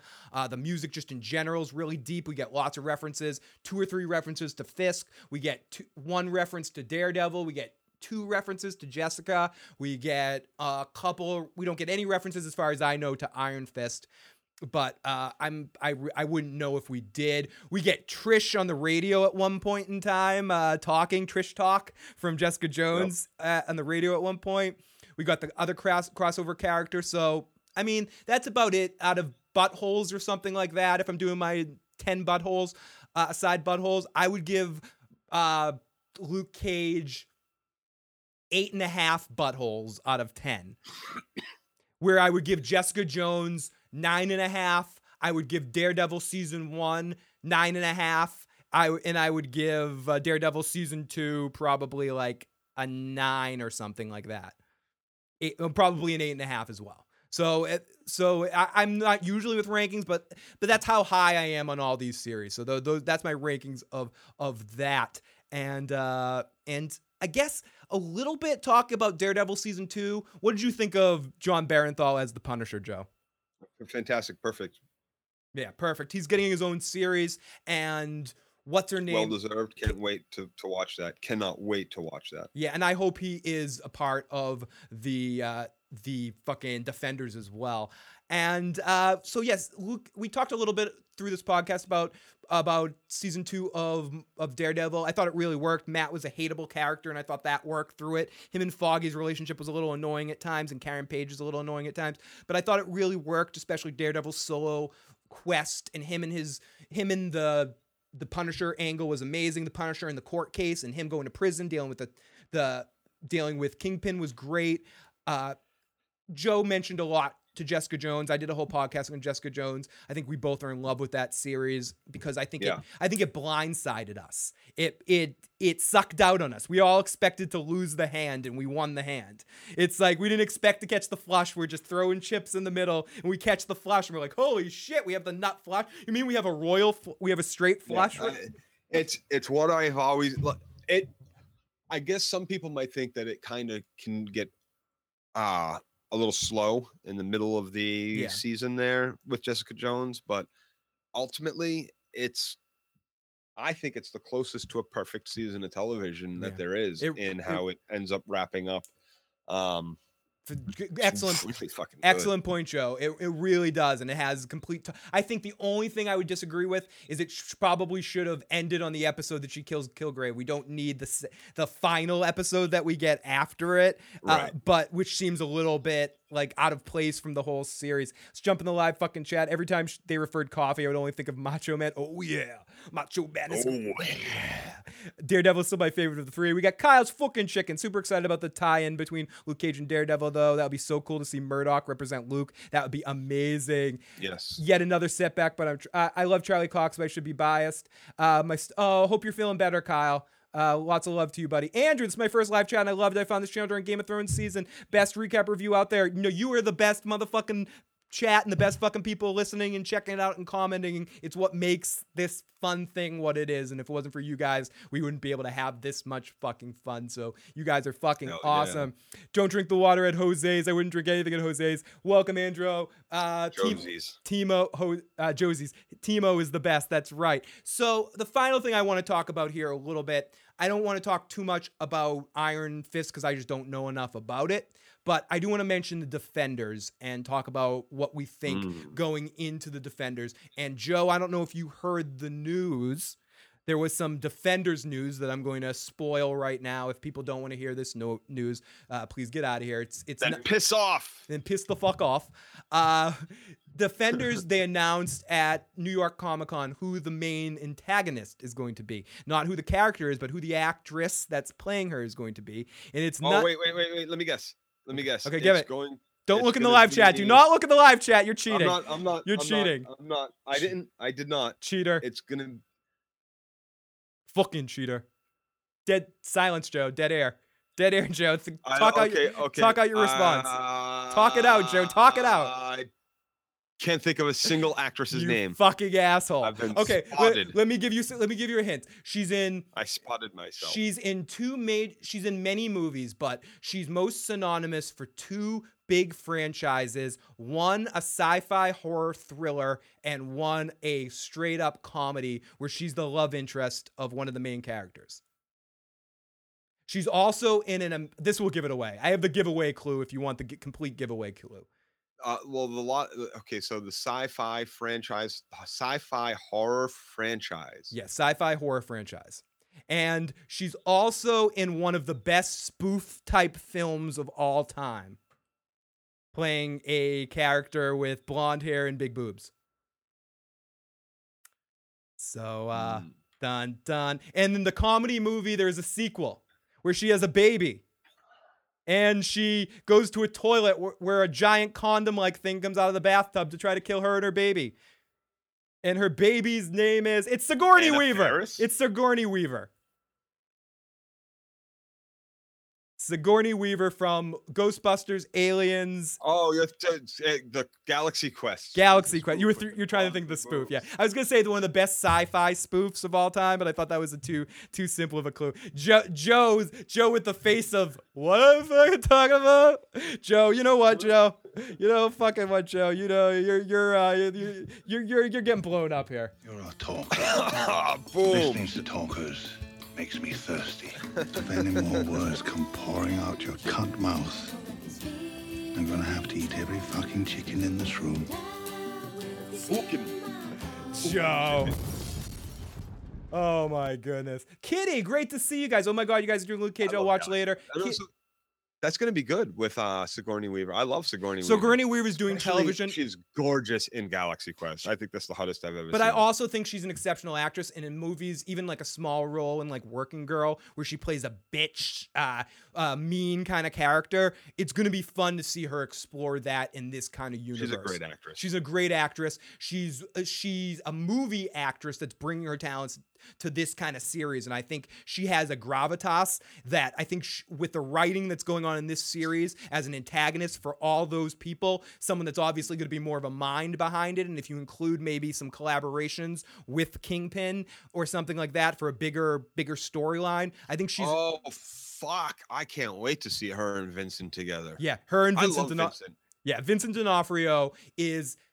Okay, here we go. The tough question for you, Joe. Who is a more effective villain for their particular season, Kingpin or Kilgrave? Kingpin.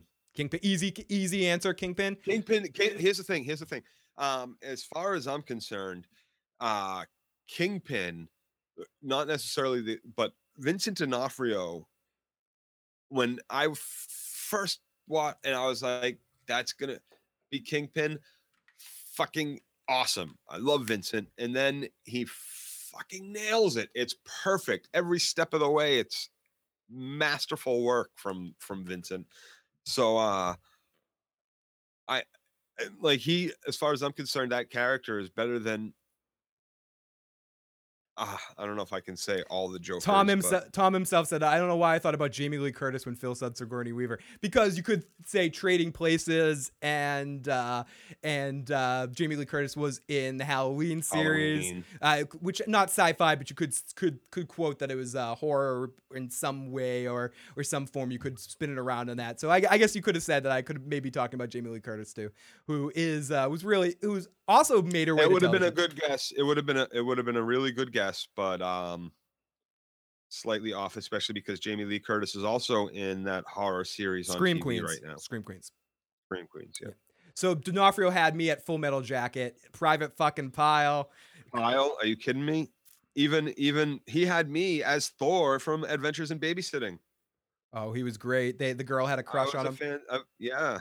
Yeah, Adventures in Babysitting started my Elizabeth Shue crush, Joe. That's where it all started there. Oh, Elizabeth Shue is fucking gorgeous. Yeah. She's awesome too. Oh, and Cocktail. I've always been a fan of Shue. Her and Tom Cruise together in Cocktail. It's just so much side butthole going there. It drives me fucking up a wall. Okay, so in the Defenders, what are you hoping to see? The guy from FX. What combination of characters are you most looking forward to in the Defenders series? Who are you most looking forward to see? Because we've seen Luke and Jessica interact. So I guess the question is, how the fuck are Luke and Jessica going to deal with fucking an asshole like Daredevil? What is Daredevil going to do with someone like Luke that he can't kick his ass? Like, it's going to be really interesting. And Joe, what are you hoping to see from a Defenders series?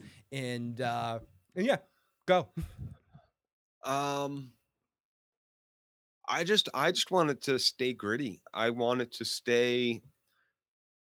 See, the thing that they do really well is they seem to base their comic book stories on the people around Night Red. the heroes, and not necessarily, even though their focus is the heroes, it's almost more focused on the people around the heroes.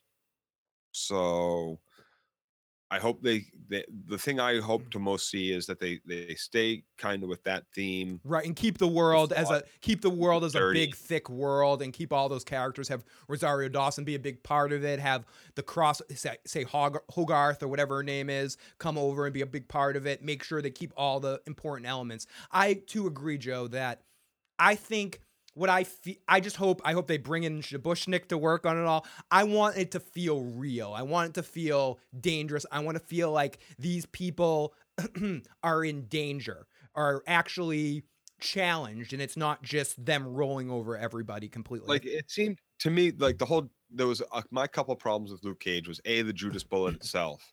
The It was like, there creation was of zero it. explanation. There was and zero explanation for it aside from alien metal. Like, Well, it they still need doesn't explain how it goes through his fucking skin. And that's a really. question I have for you, Joe. Did they need to create a kryptonite, or could they have done that with drowning him or doing other sorts of things and made it a point where Rosario Dawson sees him being drowned and has to go and rescue him or something? I don't know. Exactly. Some shit like that. And maybe that's a little too cheesy, but something like that rather than the kryptonite thing, and save that maybe for later on, lay the seeds of that. Like we were working on a bullet, have someone from Hammer Tech say, well, we've gathered a little bit of some of the remnants of the situation. We're going to go do some things on, maybe do some work on it or something. I don't know. It was a little convenient to be like, oh, we have kryptonite. Oh, we have Superman. Did they need that kind of kryptonite? And even with the power suit, like the amount of force and pressure that this guy's dealing with, Diamondback, he's not already a superhero. He's getting hit. Like, when you get, even if you're in a bulletproof fucking vest and you get hit with a bullet, your ribs still break, your skin still bruises, it still fucking hurts, and it still knocks you down. Yep. These are still impacts and traumas that your body takes. Being punched by Luke Cage, the guy that can punch through brick walls, walk through. He doesn't have to punch. He can just walk through them. Like, his body would have been so bruised and battered just from the first few punches that the suit would make no difference whatsoever. Like, but he was really angry, Joe. I don't give a fuck. But come on, he was it made a lot of sense to me. No, I can't even like, do those it. Joe. impacts still, like, shockwaves will still go beyond that suit. If it's knocking him back and making him, like, a punch is knocking him 10 feet back, that shock force is going through his body as well. And I'm sorry, that shit, you getting hit by a truck you don't get up afterwards and go, okay, I'm gonna beat you up now. Dude's picking up a car door and walking through a hallway with it and holding it up like this. His punches are gonna hurt a little bit, and he's hitting him almost as hard as he can actually hit him, and it should be shattering those glove things on his hand because the shockwave of hitting him. Right, there should be blood coming out of, like, his mouth and his eyes and shit. And DJ11 keeps saying it in the chat. Punch him in the fucking face already. One in the face.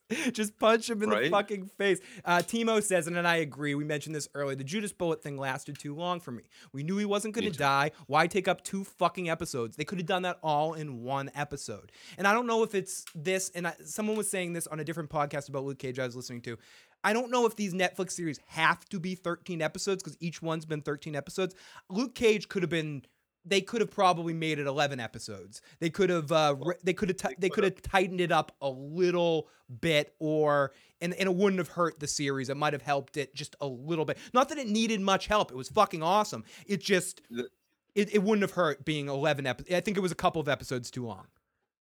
The Judas bullet thing wasn't about him dying.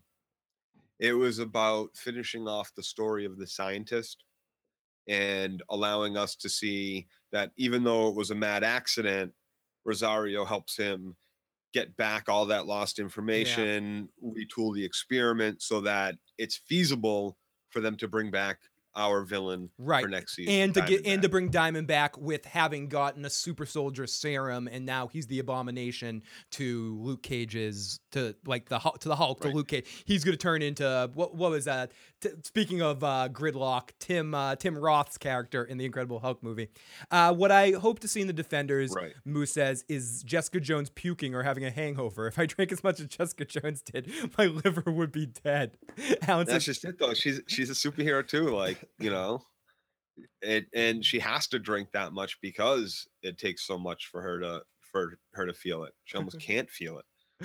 I don't know if you talked about it yet, but who is going to give Misty Knight her metal arm, keeping with the comic storyline? Already know if it's gonna happen, it's gonna be that guy that makes all Daredevil's tech that we meet in Daredevil, that makes Daredevil's stick and makes all that shit. He's already our Donatello of the group. He's gonna be the guy that designs Misty's arms. That was one of those TV things that really pissed me off. She gets shot in that arm, right? She takes a bullet in that fucking arm, and like she's using it the next day, no fucking problem. She's using it for everything, and then there's almost no mention of it again. Like it's like the magic hit. Like, yeah, don't worry about it. I got shot right here. People, Fine, it's funny that the stranger, like you could see through, like when she gets shot, like there's a camera shot. They made it so like it's a through and through bullet that's like this, and you can see the wall behind her. And doesn't But Luke? no problem. Speaking of It's which, fine.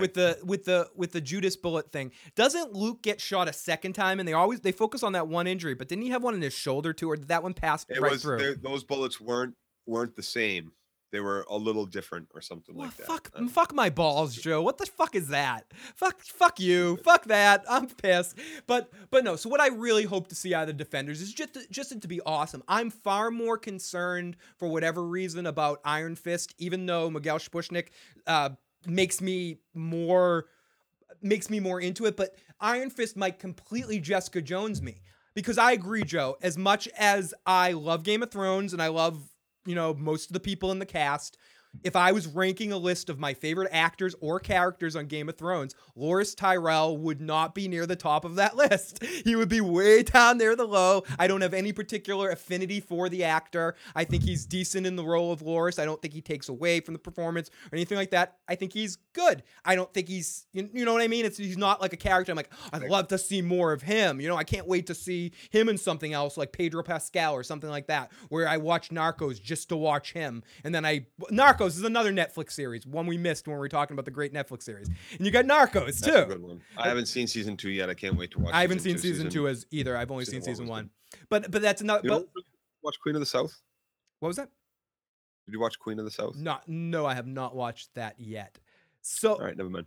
So ultimately, I'm not super excited for Iron Fist, just because I know nothing about the character, and I don't really like Loras. But it's the same thing with Jessica Jones. I didn't really like Jessica Jones or the actress, and I didn't know anything about Jessica Jones. So this has a chance to blow me the fuck away. And I watched the trailer, and the trailer was fucking awesome for Iron Fist. It looks action-packed. I have not seen here. I haven't seen the trailer yet. Yes. Do you have it there with you, Phil? Can you play it for us all? I can try to play it, and we can try to end on that. Let me punch it up, Joe. So, Joe, why don't you give some of your just final thoughts on the Netflix Marvel Cinematic Universe in general? It's great, and it ties in with everything that the others are doing. Now, there's certain things. The reason why they call it the Incident, or they say the Green Monster, I'm sure, or the guy with the hammer and things like that, might be because of trademark issues or franchise rights and things.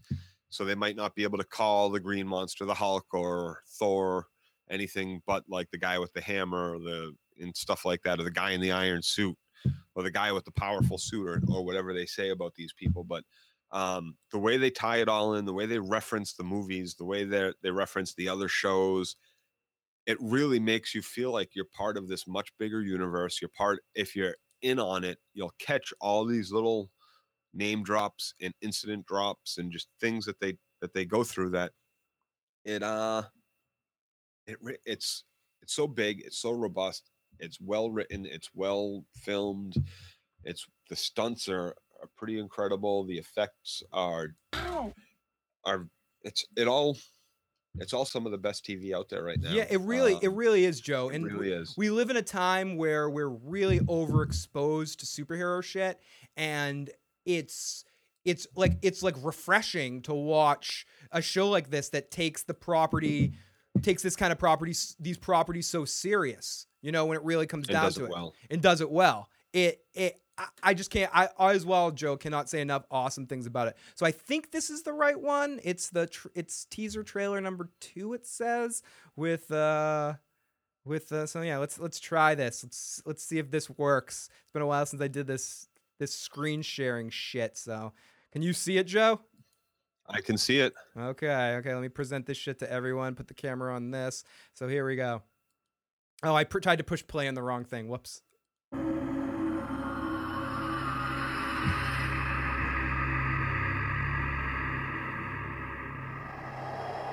What is that? That's the trailer. That was the trailer, Joe. How'd you like it? Did you like it? Was it good? Oh shit! I wish it stopped right there.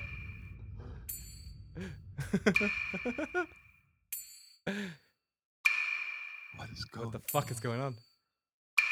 Oh no! Are those mountains? It looks dangerous, Joe. Oh no! What the fuck? A city? Is that Chicago? You gotta assume it's a part of New York. Is that Loris? What is Marjorie doing and what's she letting the High Sparrow do? Whoa! That looks kind of cheesy. Danny. Was that Loris? I think that was Loris. Is that it? Loris. That's it? No, that's not it. That's not it. There was a longer trailer.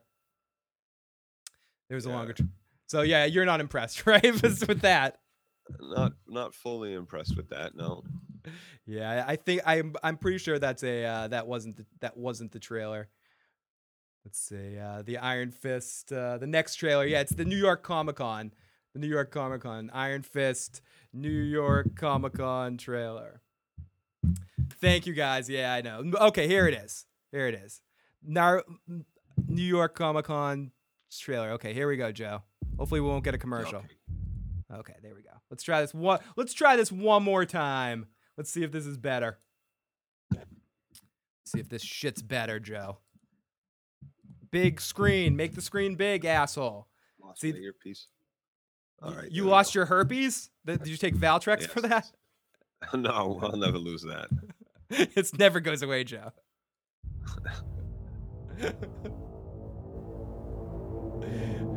I know I suck. Oh, wait, we saw this one. Because of who you are, here we there are. will always be forces gathering against you. Okay. Disguised as a friend, slipping past you as a stranger. They are everywhere. Ah! What? If you choose to continue as you are, know that you risk everything. It's time. A child touched by fire. Okay. Destined The Joker? to be our What? greatest warrior.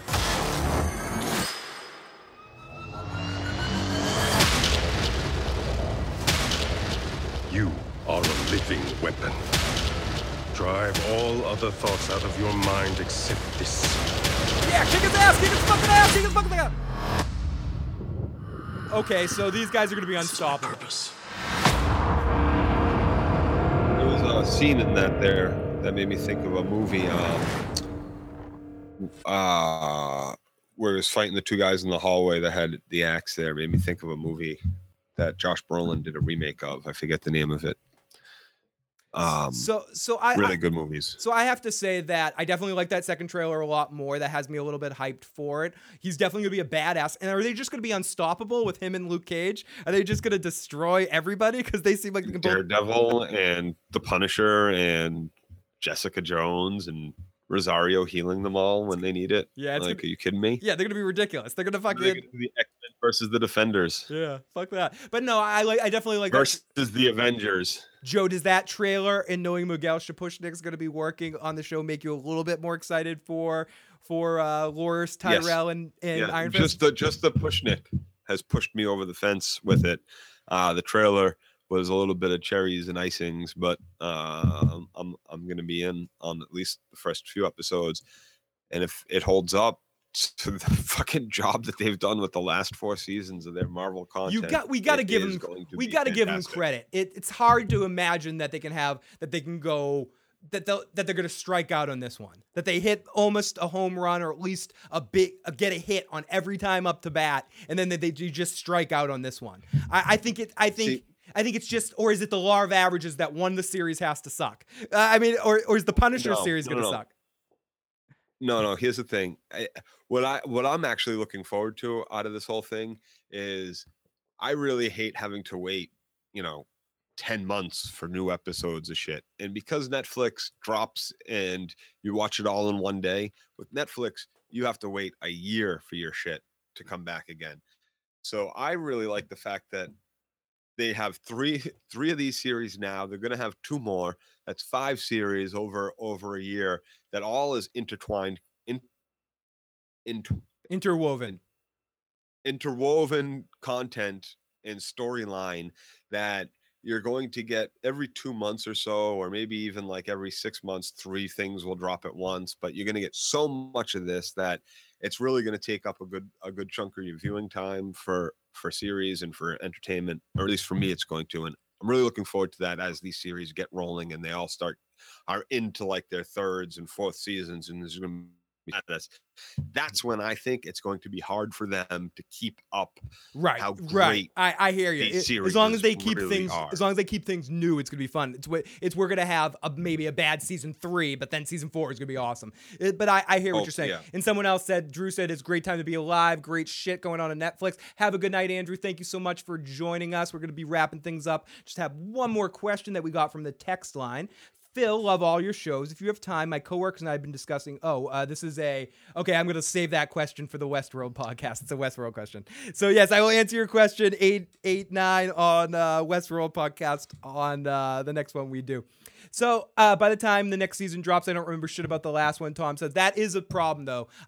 I'm looking forward to a rewatch of all these series when they're out leading up to the Defenders, because that's what we're going to do. And looking to the future, when Iron Fist drops in March, Joe and I will be back out here to do a review of that.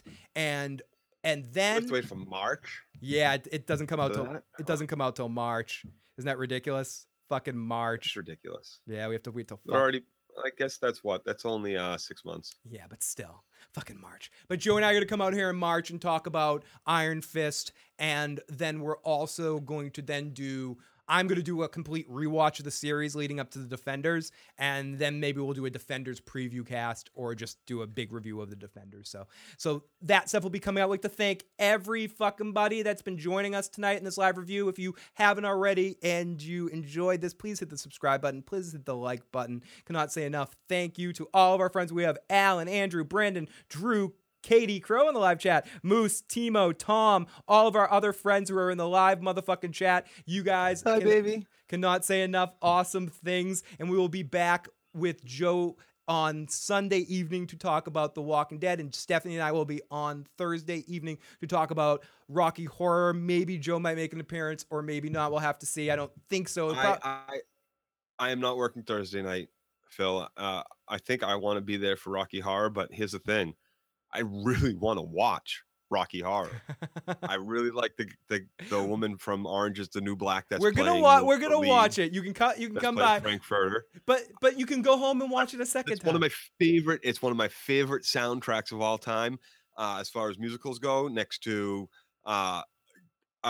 Jesus Christ Superstar and of course Grease, which I was over there to watch, and we did that podcast about Grease. So I'm really excited that 2 of my top 3, musicals of all time, Fox has decided to do these live shows for. So I'm torn as to whether or not I want to actually watch this live in my house and be able to like sing along to myself and not embarrass myself to the masses and not miss any moments. But I also kind of have a lot of fun doing that, coming over there and watching it. So I think that might be what we end up doing. Cool. So you guys are more than welcome to come over, obviously. So I'll talk to you about that tomorrow. Let's do the time. I'll harass you on Thursday morning. Don't worry, we're gonna be watching and singing along. Come on, don't you remember we sang along with Grease too?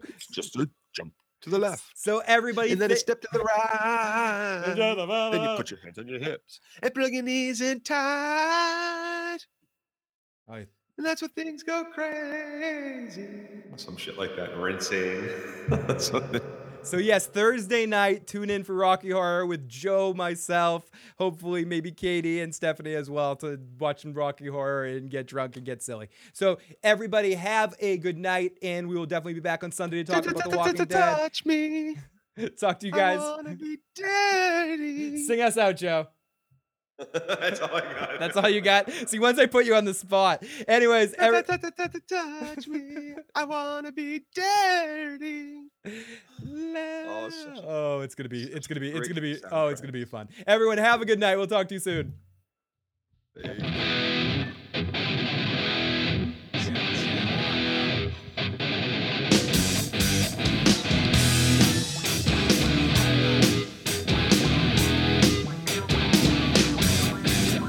I took you down to the local clinic and your fast blood test, my dick will go in it. Told you I'd be faithful, it is true. If you little ass, birth control too. Love the women, it's not wrong. The boyfriend is constant, pass it along. Pass her along. Pass her along. So what type of woman is for me and you? I have a simulation, damn it, it's true. Birth control and blood test to ever get this dick.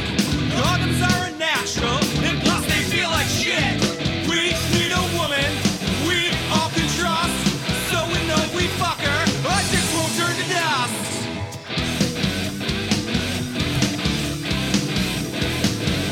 Our dicks won't turn to dust.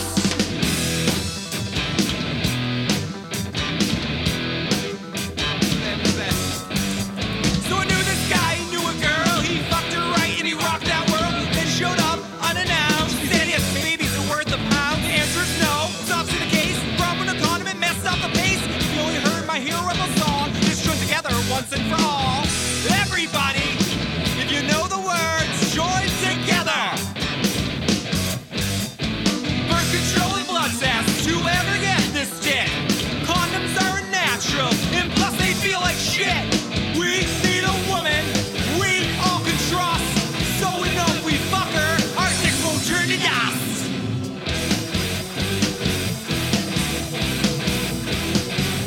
Our dicks won't turn to dust.